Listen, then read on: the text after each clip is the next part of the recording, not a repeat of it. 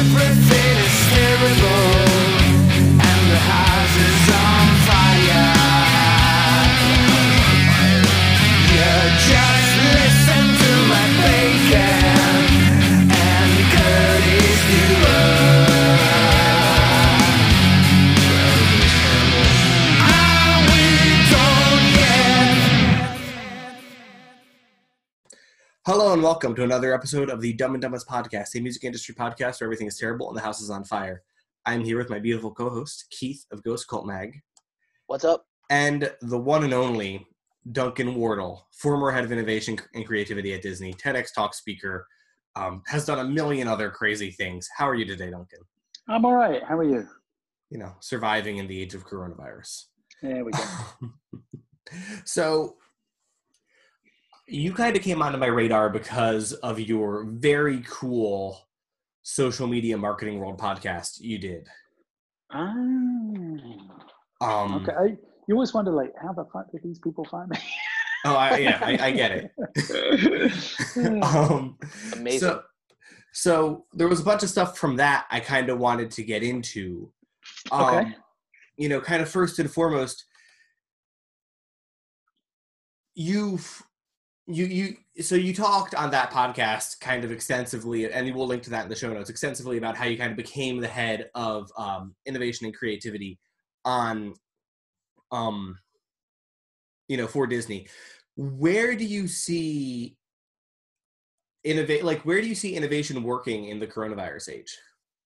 So I'd say 2 or 3 examples in the last couple of weeks that, the old adage, mother is the necessity of invention, right? We're in a crisis, so people start inventing really quickly. I've seen some amazing examples. The first one's up. I mean, everybody copied them, but the very first ones was a very small distillery company in Western Canada who turned the distillation process into a hand sanitization process in like a day. That was a great example.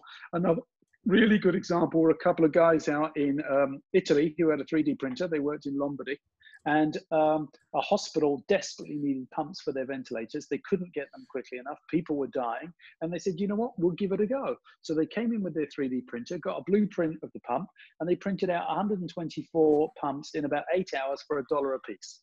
So, and saved God knows how many lives as a result. And then a really charming example, I think, of I call it high tech and low tech, right? So about a week ago, I was sitting in here on another podcast looking out the window as I am now, and suddenly all these cars come past with balloons on them and congratulations, and I'm sitting there, what the fuck is going on? And it was amazing. It was a local high school had got together, and they told everybody except Duncan, who wasn't paying attention as usual, we're going to come driving past your house at 10 o'clock. Please come out and cheer for our graduating high school seniors, because that was the only graduation ceremony they were going to get, bless them. Another high school in Japan, in Tokyo, realized that they were going to miss their graduation ceremony, and they got one of the kids who was genius at Minecraft, got hold of the high school yearbook, got photographs of all the kids that were graduating and the teachers, recreated the gym brick for brick inside Minecraft, and they had their high school graduation ceremony live in Minecraft. So, I mean, there's just been some amazing examples in the last couple of weeks. How have you been pushing yourself and your myriad projects? Obviously, that's a lot harder. No, it is, right? So, well, here's the thing, a couple of things that I think is going to happen at the moment. Number one barrier to innovation, time to think. I never have time to think, is what people say. Well, guess what we've all got now, right? We've got more time to think than we could possibly want to imagine. Number two is you've got all of these industries that have been in slow decline for years because they haven't innovated, they've iterated. Well, the next 6 months is going to Macy's. Is Macy's going to be here by Christmas? I can't tell you. Do I hope it is? Yes, I hope it is. Am I one of those old-fashioned buggers who loves the tradition of the Thanksgiving Day parade? Yeah, I love it. But here's the thing, they haven't innovated. They've just iterated to meet their quarterly results. And so's, everybody else in physical retail. And so's everybody else in the sports industry. When was the last time you saw the sports industry do anything innovative? When was the last time you saw the conference industry innovate? When was the last time you saw restaurants innovate? So here's what's going to happen in the next 6 months. Anybody who has not yet discovered Amazon is going to discover it. Anybody who has not yet discovered Uber Eats is going to discover it. Anybody else who's not yet discovered Netflix, etc., is going to discover it. Anybody who's not yet discovered virtual gaming may well discover it. Here's what's going to, will we all go back to shopping the way we used to? Will we all go back to eating out the way we used to? Will we all go out to sports events the way we used to? Will we all go back?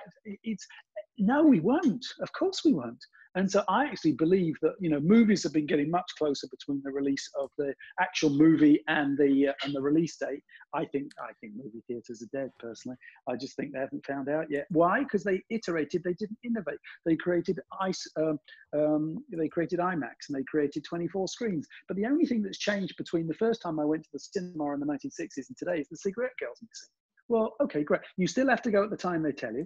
You still have to sit in the seat. You still have to watch the previews. You still have to. And so, you know, Reed Hastings, there he was, blessed, listed all the, Walt Disney, rather, in 1940, listed all the rules of going to the movie theater, you know, and challenged one of them. He said, you know, because one of the rules he was frustrated was he couldn't control the environment. And he said, well, what if I could control the environment? Well, that wasn't provocative enough. So then he said, well, what if I take my movies out of the theater? Well, if you know how to do it, it's not innovation, it's iteration. He didn't know how to do it. So he said, well, if I take them out of the theater, they can't be two-dimensional anymore because they'd fall over and I don't own screens. Well, then I'd have to make them three-dimensional. Well, how the hell do you do it? Well, wait a minute. What if I put I'll have people play the characters. Well, if I have people play the characters, wait a minute, Cinderella couldn't live next to Jack Sparrow. He's a pirate. And Davy Crockett's a cowboy. So she'll have to live in a different land. Oh, wait a minute, I'll call it Disneyland. The biggest creative suggestion of the 20th century. Here's the thing. We have all got time to think now. So pick your industry, whatever industry you're on, list the rules of your challenge, and I'll go through an example in a minute, and pick one rule and say, what if that rule no longer existed? So 2005, Reed Hastings, fed up of having late fees at Blockbuster Video, listed the rules of going to Blockbuster on a piece of paper. Have to be kind and rewind, have to drive to physical store, have to go during opening hours, never have the one I want opening day weekend, only able to rent 3 at a time, have to walk through the funky magnetometer machine, have to have a membership card, have to pay late fees. And he looked down the list and he said, okay, and he picked one. And he said, what if there was no physical store? Well, he didn't know how to do it, but he looked around the world and he said, well, wait a minute, YouTube's already been out there for about 8 years. They stream amateur content. Well, what if I do a deal with movie studios to stream professional content? Well, nobody would have to be kind and rewind. Nobody would have to drive anywhere. I'll be open 24 hours a day, 7 days a week. You can have as many movies as you want at a time. I'll cut the rental off after 24 hours so nobody pays a late fee. I'll call it Netflix. I'll take my idea to Blockbuster Video 5 times. They'll turn me down 5 times and thank you very much. I'll take them out of business in less than 5 years. So I would suggest to people right now, and again, by the way, people look at Disney and they look at Netflix and they say, well, our company's not so big, we could never do that. Well, Walt was bankrupt in 1940, as was Reed Hastings in 2005. But a smaller example to make it tangible for small entrepreneurs and small businesses was a company in Great Britain that used to make glasses that we drink out of. And they found that there was too much breakage and not enough production when the glasses were being shipped and wrapped and shipped. So they went down to the shop floor and they listed the rules: 26 employees, cardboard boxes, 12 glasses to a box, glasses separated by corrugated cardboard, glasses wrapped in newspaper, employees reading newspaper. Well, that's where the issue was. So somebody asked the relatively provocative what if question: what if we poke their eyes out? Well, that's against the law and it's not very nice. But because they had the courage to ask the provocative question, the person sitting next to them got out of their river of thinking. He said, well, wait a minute, why don't we just hire blind people? And so they did, and their production went up 20%, breakage went down 76%, and the British government gave them a 50% salary subsidy for hiring disabilities. So my suggestion to you is, I don't care how successful you are right now, because the great thing about Disney was Disney would always make us really innovate when we were at our greatest success, not wait till we were in trouble, because once you're in trouble, you're gone. And so list the rules of your industry and challenge those. Pick one and challenge it. And you've got time to do it right now. That's really, yeah, no. And yeah, I think you made a similar point on the social media marketing podcast, and it like blew my mind. And I got a lot out of that. So I guess my obvious question, is like, so how does that apply to music? So like, have you seen anything in that space, or I mean, even you as a speaker, like, do you think you're going to be able to speak the way you were 6 months ago? No. Look at the conference industry. Look at the first conference you went to and look at the last one. Let me describe them for you. 8:30 till 9 o'clock networking. The coffee is a bit bitter. The orange juice is sour and the croissant is 2 days old. 9 till 9:15, all the sponsors got the stage, so they're going to bore the living daylights out of everybody. 9:15 till 10 o'clock, keynote speakers running late. Promises time for Q&A, but we ran out of time. We go to a networking break. We come back to the panel of doom. How do I know it's the panel of doom? Because a third of the audience are on their phones doing their emails. That's how you know it's the panel of doom. Then we go to lunch. Yesterday's steak, shrimp, and chicken, left over for convention services. We come back to a breakout group, always the most useful part of the day, but never long enough. Finish with a closing keynote with a motivational and inspirational speaker who leaves us pumped up and ready to change the world. A week later, somebody asks us, how was that conference in Chicago? And this totally blank look comes over our face. We can't remember anything we've heard. And did we learn anything that can help us think differently and grow our business? No, we didn't. Conferences are selfish.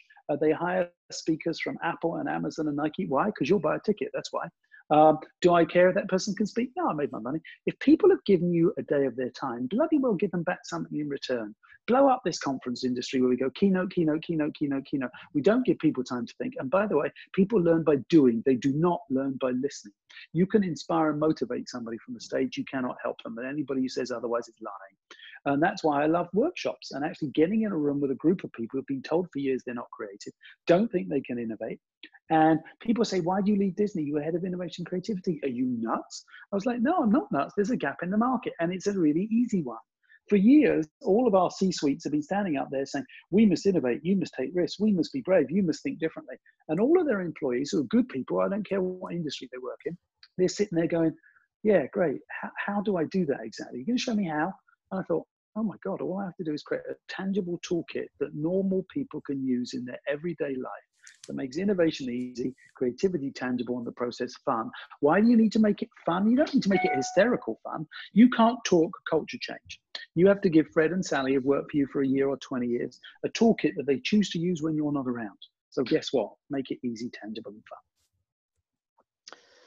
This is all very near and dear to my heart as a refugee from the corporate world, as a trainer and lecturer and teacher. I have very similar engagements myself in social media and marketing, teaching and training C-suite teams and marketing teams. But what I wanted to ask you specific to your experience is, if you came into Disney, which had already kind of this entire mystique and aura and history, but for the average person, let's say the band person, if you're trying to innovate in a small way in your sphere, where do you begin? How is that process begin? Okay, I'm not familiar with the music industry, but I am familiar with speaking. So let's take speaking as an example. Okay, so a year ago, I did a pilot. I realized that most of my market and my marketing opportunities when I stand on a stage are in English because I speak English. But then you think, wait a minute, 95% of the planet doesn't. So what if I could learn a different language? Or what if I could speak in a different language? What if? So I partnered with a company called Wordly, and they created a piece of technology through using an artificial intelligence robot. I can now stand on the stage and speak in 15 different languages simultaneously. You don't need an app. You just type in the URL on your phone if you're at the conference, and it scrolls in your language of choice. And if you put your AirPods in, it speaks to you in your language of choice. And unlike a simultaneous translator who works 30 seconds behind you, the AI robot does not. They're live with you, and they don't make mistakes. So now that's opened a whole new market to me. So now I'm in the virtual world. So you think, okay, how can I do a workshop? Well, partnered with SAP this morning, and we use Zoom, and we use their virtual breakout rooms, where we were doing breakout rooms for 2 hours on 4 continents in 10 different countries in God knows how many different time zones, where we could send people off into there, but we briefed them on how to use each tool against a given challenge. They went into their breakout groups, used the tool, and came back with different ideas, and it worked remarkably well. I'm also thinking of, again, look, in this whole new world, I'd already been experimenting with the idea of becoming the world's first avatar hologram speaker. I think that will accelerate. And so what if I could stand on a stage around the world without actually being there and deliver my speeches? And every time I want to upgrade my material and create different speeches for different conferences. All I have to do is type my text in. I've already been filmed for 3 days in every single possible angle. They know every nuance of my voice box, my body, my wrinkles, my movements, my gestures. And so therefore I can now go and deliver speeches around the world in any different language without actually being there. So to me, you know, in the age of 50s, I ain't slowing down. The conference industry needs a kick up the arse. It's going to get one. And so it's, you know, as my old boss used to say, if you hate change, you're going to hate irrelevance. Nice. Well said. So there's a few points there I kind of want to touch on.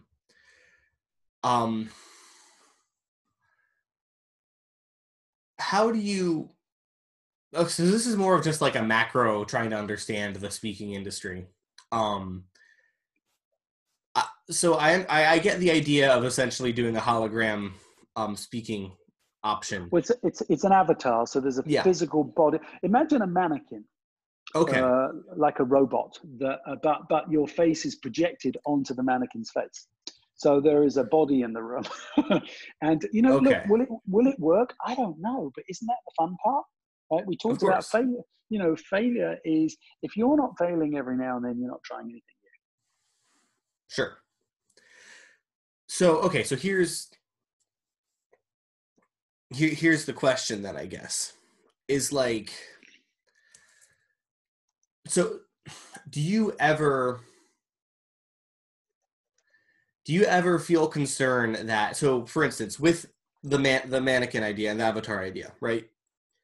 My immediate knee-jerk reaction is that that would kind of eliminate some of the long tail of speakers. You know what I'm saying? Nope. Because what I'm saying is, like, someone like me who gets like 3 speaking engagements a year, like through like luck, versus if there's someone else who, you know, you can get for the same price and they'll just give you the mannequin instead. I don't know. That's sort of my fear. That's just sort of my knee jerk. Do you understand what I'm saying? Well, no, I think there's a couple of things that, and the reason I haven't invested in it to date, but I will tell you with the virus, I'm seriously thinking about it. But the reason I haven't gone there today is twofold. One is I don't think there's enough technical capability in the world yet to actually have that work and work really well. 2 is I'm not Beyonce. And so people don't know who Duncan Wardle is. So if Beyonce could afford to go and do 50 concerts around the world, but here's the thing. I also think it sends a message, I'm too important to come. And I think that's a very arrogant message to send to people. And so I will, for the time being, always go. But will I pilot one? Will I try it? Yes. I always think you should continue to try new things. That seems like a very appropriate take. I'm always just curious how you want to evolve within this. Keith, I believe you had a question. I do. So I love that we started off, obviously, like every podcast, we're just so hyper-focused lately on this virus and the future. What do you think are the growth opportunities for the future? We've talked about some of the things that are, on the downswing or probably will be, as a result of this. Yeah, and with or without it, here's what was, I just gave a TED talk recently on what I call the death of the marketing economy and the birth of the experience economy. This was coming anyway. I think it's just going to be, so people are fed up of being marketed at. I mean, my God, you go onto your Instagram feed because you want to see your friends and other people and what they're up to. And every third picture is some irrelevant brand with their strategic content disrupting the consumer. Disrupting? No, you're not. You're pissing me off. I may have been neutral on your brand before you shoved yourself down my throat. Now I really dislike you. I mean, get a brain, get some common sense. And so here's the thing. Generations, we're all investing in the tech side of the house, and we should, artificial intelligence, blockchain, and data, but not enough people are paying attention to Generation Z, a generation who care desperately more about purpose than profit, so much so that they not only will they not buy your products and services in the future if they don't believe in what you stand for, they don't want to work for you either. So how the hell will be relevant 10 years from today? Well, here's the thing, and here's how I know we're moving. Marketing implies the word at. That's a one-way conversation. Engaging with and creating experiences for implies a two-way conversation and a two-way relationship. We all know one-way relationships don't work. Quite frankly, it's called common sense. And so as you look to the future, this generation that's coming up, Generation Z, they're not going to own a house. They never were going to own a house. And they're not going to own a car. And God knows with the economy, but so this crowdsourcing, crowd sharing is going to get bigger. They're buying experiences. By the way, how do I know that? Do I have some secret source? Do I have a deck of research? No, I don't. Just watch your bloody consumers. Watch your own children, for God's sake. Look, Airbnb, where do you think that came from? Escape rooms, where did that come from? Craft breweries, where did that come from? Speakeasies, where did they come from? Dave's Coffee Bar, where did he pop up? People are buying experience. They're already telling us they want experiences. So, and Walt was a genius. Walt saw experience first back in 1955 when he opened Disneyland. He said, experience first, retail second. And nobody in the physical retail industry has ever understood that. And unless they understand it really quickly, there'll be a product or a service. And if you're a product or a service, God damn you, I'll buy you on Amazon and I will never come visit you. Give me an experience. Give me a reason to go. The Museum of Ice Cream, for God's sake, look at it. It created an experience. So Walt, in creating experience first, right, created what most people don't understand or know is what are in fact the 6 most successful, or 6 of the top 10 most successful shopping malls per square foot anywhere on the planet. They're called Disney theme parks. Do I think of them as a shopping mall? No, because Walt created an experience first. So how does an experience deliver, revenue? Well, up until 10 or 15 years ago, Universal Studios were the hard steel ride guys, and Disney were the immersive entertainment guys. And then Universal bought Harry Potter, and suddenly, instead of charging $3.50 for a Coca-Cola, no, it's called Butterbeer, and I can knock it out for $11.50 plus tax. This plastic stick that you wouldn't give me 50 cents for? No, sir. To you, this is Dumbledore's wand, and you'll gladly fork over $54.99 plus tax. Why? Because I created an experience first. That's why. And you can see it coming because again, watch your consumer. You don't need a deck. You don't need research. Watch your consumer. I've been going to New York 6 times a year, every year for 20 years. It used to be Starbucks on every street corner. Now it's not. It's Dave's Coffee Bar, Sally's Coffee Bar. People are buying an experience. And if brands that don't realize it, recognize it, and get on board will cease to exist within 10 years. Very well said. And right now, per your viewpoint, essentially right now, we're going through that sort of hard reset. Yeah, look, everybody's going to change their point of view. Everybody's going to change their point of view on what's, everybody is now drilling right down to what's important. Right? I went for a bicycle ride with my daughter last week, and you may think, well, that's not unusual. Well, yeah, the last time we got on 2 bicycles together, she was 6. Now she's 25. And we made pasta together. I don't think we've ever made pasta together. And suddenly you're like, you know what? This isn't bad. This is good. I mean, the virus is horrible. It's horrendous. I don't mean to underestimate that. And I'm sorry to God knows to anybody who's lost anybody they know. And just encourage everybody to be healthy and, like me, stay at home. Go get the Jiggles. Exactly. As we kind of head towards the end of this, do you have any final words of wisdom to share? It's easy. Do what you love and you'll be really good at it. I was crap at math. I never tried to be a math professor. I'm really good at helping companies think differently and come up with big breakthrough ideas, but I love doing it, and therefore I'm good at it. And so particularly if you're young and you're listening, you don't have kids, you don't have mortgage, therefore guess what? You have no risk. So do what you love. You will be really good at it. You remember your favorite school, your favorite subject at school? Guess which subject you had the best scores in? It's common sense. Do what you love and you'll be really good at it. Very well said. Thank you so much. Cool. Thank you very much indeed. This has been Dumb and Dumbest. You have been listening. Are we done yet?